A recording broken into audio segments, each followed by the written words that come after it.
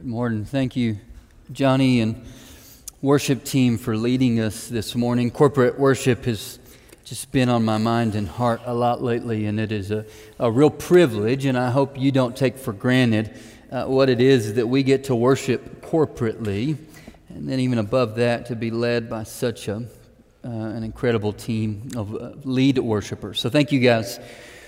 There are certain sentiments, certain phrases that maybe we've heard so many times and found wanting that when we hear them again, the little bit of cynicism in the back of our head pops up and makes us respond.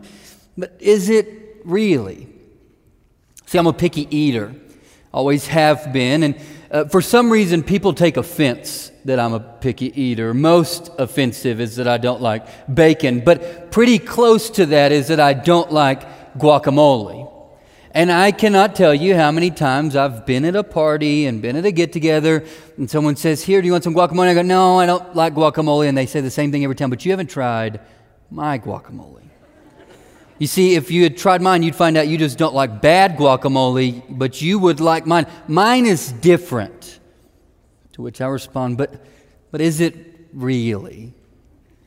Or maybe you get the Facebook message from your friend from high school you haven't heard from in some time, and they begin the same way. Hey man, or hey girlie, if you're a girl, and I saw a picture you posted of such and such, and just remind me, I haven't heard from you in a while. How are you?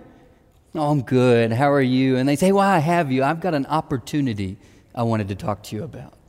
It's changed my family's life. Passive income. All you have to do is recruit 10 people that recruit 10 people that recruit 10 people, and the money just starts coming in. Allowed me financial security, and you can have this same thing. Do you want some more info?"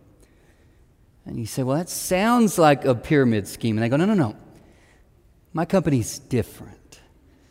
To which you should reply, "But is it really?" Or the friend who really this time, right after the 7th toxic relationship they've been in this year, really this time, they're going to really give singleness a go. Just really find themselves. Only a few days later to go, "But I met someone. And this one's different." And is it really? Or how about when Jesus says, "My yoke is easy and my burden is light"? Sometimes I want to go, but is it really? Because it doesn't feel light all the time. Life certainly never feels easy. So is it really what you say it is, Jesus?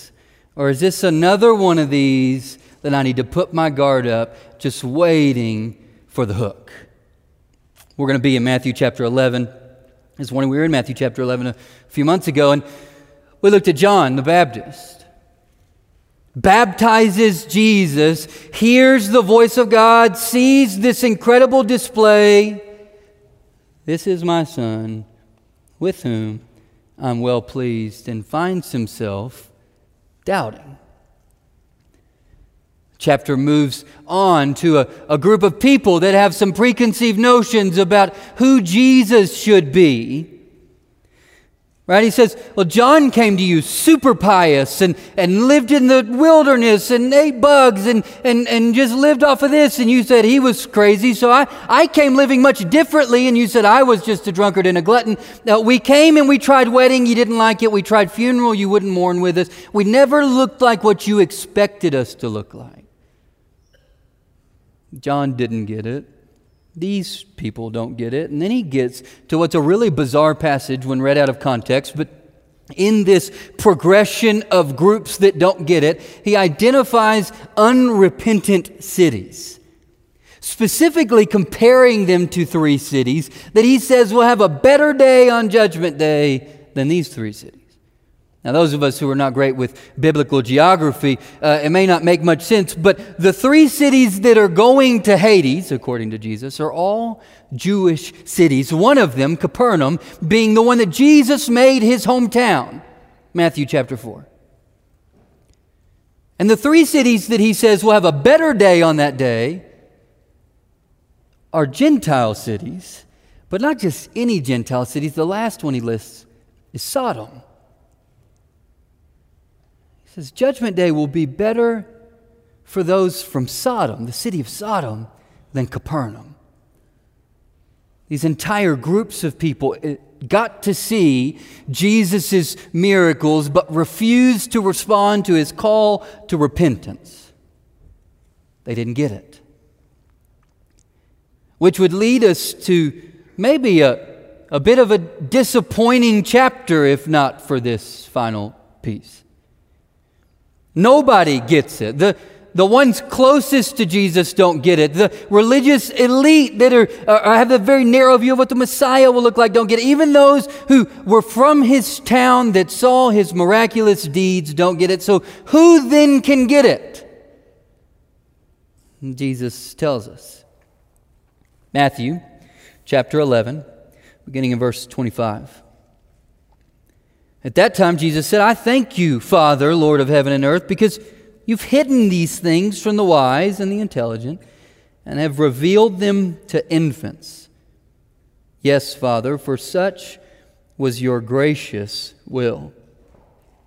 All things have been handed over to me by my Father, and no one knows the Son except the Father, and no one knows the Father except the Son, and anyone to whom the Son chooses to reveal him. Come to me, all you that are weary and carrying heavy burdens, and I will give you rest. Take my yoke upon you and learn from me, for I am gentle and humble in heart, and you will find rest for your souls. For my yoke is easy, my burden is light. It says at that time, Jesus thanks the Father for making this revelation, that is who God is through Jesus, difficult to understand for the wise and intelligent, and somehow easily understood by the little ones. Jesus has a knack for this. He does it regularly, where he exposes the folly of man's arrogance. To think that they should be able to decipher God, to plug the formulas with the right inputs, and then output will be what God is. And it's smooth and it's simple, and we can tie a bow around it. Jesus says, not so fast. This simple truth has confounded the wise and intelligent for that very reason. It's not a simple formula that you can punch in. In fact, if you have tried to live out your faith in that way, you have found it wanting. Because it's only a matter of time before your inputs and the world's outputs don't line up. The things that you put in and the things that come back to you do not line up smoothly so that you can go, yep, here it is, this works well. He says, thank you, Father, for making this hidden from the wise and intelligent and understandable by the little ones. The unpretentious, the simple-minded. Right? This is a recipe for humility. Because either you think very highly of yourself and Jesus is telling you you won't figure it out on your own, or you take your dose of humble pie and you acknowledge that there is no way for you to wrap your brain around the God of the universe, creator of all things seen and unseen, and allow Him to simply be revealed in Jesus. But if it's so simple, then why does Jesus then go into this bizarre circular argument about no one knows the Father except the Son, and no one knows the Son except the Father, and whoever He chooses to reveal Him to? That doesn't sound simple. That doesn't sound basic. That actually sounds pretty convoluted and complicated. But I actually think it is pretty simple. I think this is all Jesus is trying to say. That Jesus chose to reveal Himself and who God is through Him in a very specific way, and that would be His life here on earth. And that regardless of what sort of hermeneutic gymnastics you would like to do around it, you cannot morph Jesus into anything other than what He chose to be and how He chose to reveal Himself. When you have a hammer, everything looks like a nail, and some of us have crafted Jesus into this hammer, and boy, we are on the lookout for anything that needs a good whopping, right? And here's the thing, when you're ready, on the defensive, you've got your Jesus hammer here, anybody that doesn't look like you, boy, we're quick. Right? Playing the gopher game, anything that pops up that doesn't look like it's supposed to, we're hitting it. But Jesus says, no, that option is not available to you. I've revealed myself very specifically in the life of Jesus, and you cannot craft it into anything else. And you go, well, hold on, but Jesus is this big, powerful thing, right? We love the passages in Revelation, right? Jesus coming back on His white horse, slaughtering everybody, blood everywhere, right? We love those pictures. But He's not coming back on the war horse. He's coming back on the victory horse. This battle's been won. His clothes are bloody when He comes into battle. That's nobody else's blood. It's His own spilled for you. It's not a sword like we think. It tells us the sword is the word of His testimony. Yes, people will be cut down on that day, but it will be by the word of God for those that are unrepentant. You go, what about the lion pictures, right? We hear the roar of lion in Revelations. But you know what John, the Revelator, tells us? He hears this big roar, and he turns around to see what did it, and he doesn't see a lion. He sees a lamb who had been slaughtered. A lamb that had been slaughtered on behalf of you, on behalf of me. You see, it requires a perversion of Scripture to present a Jesus outside of the one we are given in the Gospels. He says, I've chosen to reveal myself in this way. It's not all that complicated. It's actually rather simple. If you want to know what God's like, look at Jesus. The life He lived. The way He treated people. The way He spoke to people. You go, well, don't forget, Jesus is powerful. You're right. Most powerful man to ever walk this earth, because He was fully God and fully man, which makes it even more impressive that according to Matthew chapter 11, Jesus calls Himself gentle and lowly. A book recently came out, 2021, called Gentle and Lowly. Dane Ortland, you should read it. It's a good book. But boy, he took flack. How dare you make Jesus this namby-pamby emotional wimp? No, I'm simply quoting the man himself. If you want to read a more difficult, harder book, in the 1600s, Thomas Goodwin wrote a book, The Heart of Christ in Heaven for Sinners on Earth. And both of these books paint the same picture, that throughout Scripture we see a Jesus who is concerned for you and I. Gentle and lowly, it says. That's how He's chosen to reveal Himself in Jesus. That's how God has chosen to reveal Himself in Jesus.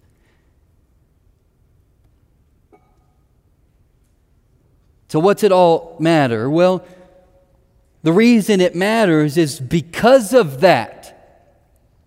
And might I add, only because of who Jesus was. We then can actually experience rest. Come to me, all you who are heavy burdened. I'm going to venture to guess that without exception, every single person in this room can list the burdens they walked in with. Burdens of financial insecurity, burdens of family turmoil, burdens of maybe the loss of a loved one. And I'm not claiming, and neither is Jesus, that you have those burdens because you're not faithful enough. It's called the prosperity gospel, and it's heresy, full stop. I'm not claiming that if you truly grasp the text this morning, which again, be careful claiming you fully grasp it because Jesus said you don't. But I'm not even claiming that if you fully grasp it this morning, that all those burdens float away.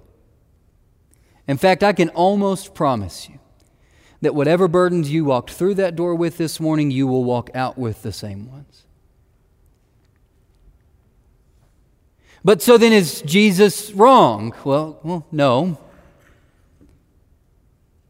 But He's offering something deeper than simply temporal relief of difficulties. I've told you before that C.S. Lewis once said, we are like children building mud pies on the sand because we don't understand the significance of the offering of a holiday at sea. The problem is not that you want too much from God, it's that you'll settle for too little from this world. In fact, it would be less significant if Jesus only offered temporary relief from struggle this side of eternity than what I'm talking about and what Jesus is talking about. It's much deeper and much broader than simply your life is easier for the 70 to 90 years that you get here. What I am talking about and what Jesus is talking about is what Scripture calls a peace that surpasses all understanding. Not a peace accompanied by all things being smoothed out in your path, but a peace in spite of the fact that it is rocky ahead of you. Right? He's offering rest for your souls, a deep, deep rest and peace that words have difficulty describing. So much more than just temporal relief from difficulty. So what is His solution? Like wrestling, I'm going to tag him in, and then he's going to come in, beat up the bad guy. I'm going to rest on the side, get a couple drinks of water, and then once he's settled it all, he'll tag me back in. No. He invites me to accompany him in the work that he is already doing. We talk a lot about being on mission where our feet are. I suspect most of you can recite that phrase by this point. I hope most of you, but maybe you have trouble defining what we mean by that. And some of that's because the word missions kind of got really narrow and we turned it into going far away. Or doing something big. That's missions. And so you hear us talk about being on mission where your feet are and you go, well, I don't know how to do that. Can I tell you the simplest definition of missions that I think is accurate? Simply finding where Jesus is at work and joining Him. That's missions. Sometimes it takes you far away. Sometimes it requires you for a short period of time to do something that you simply could not do all the time. But more often than not, it's just the simple act of looking around, seeing where God is at work in your midst, and joining Him. When He says, take up my yoke, there is some effort going to be put forth. Now, He calls it easy. Certainly, it is easier than doing it yourself. You've all got boots. When you go home, try to pull yourself up by your bootstraps. It's not just hard, it's impossible. He says, yoke up with me and join me in what I'm doing.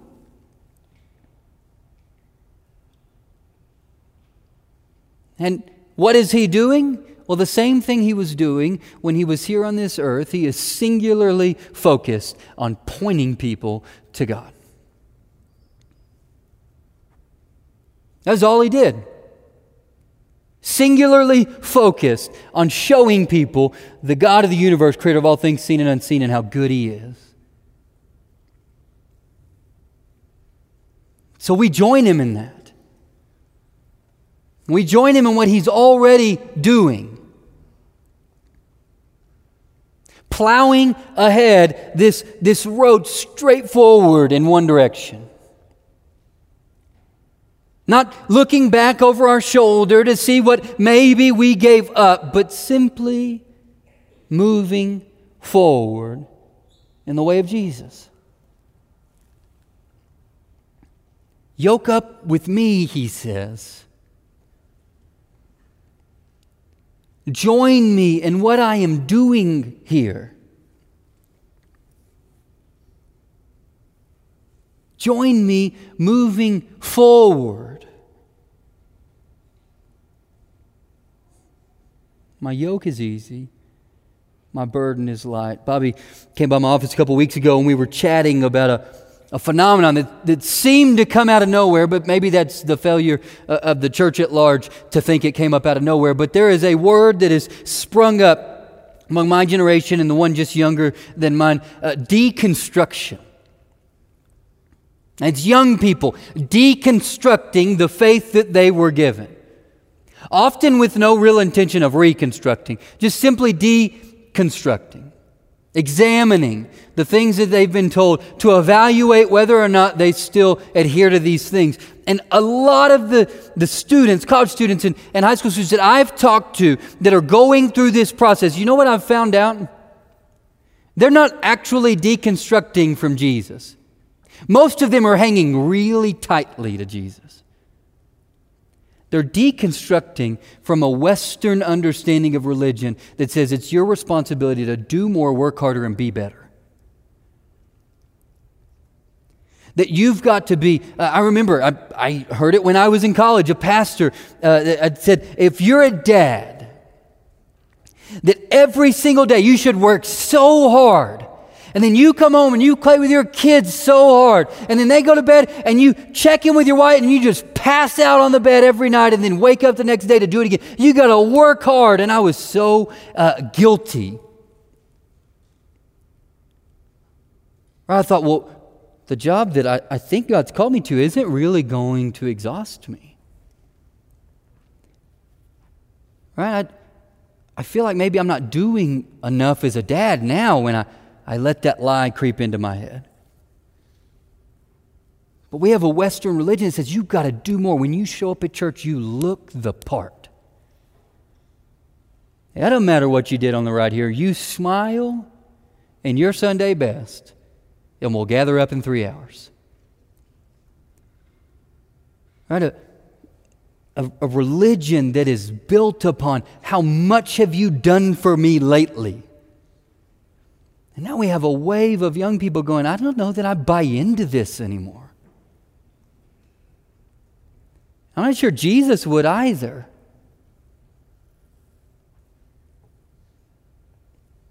Here's what I've found, guys, lest you be concerned.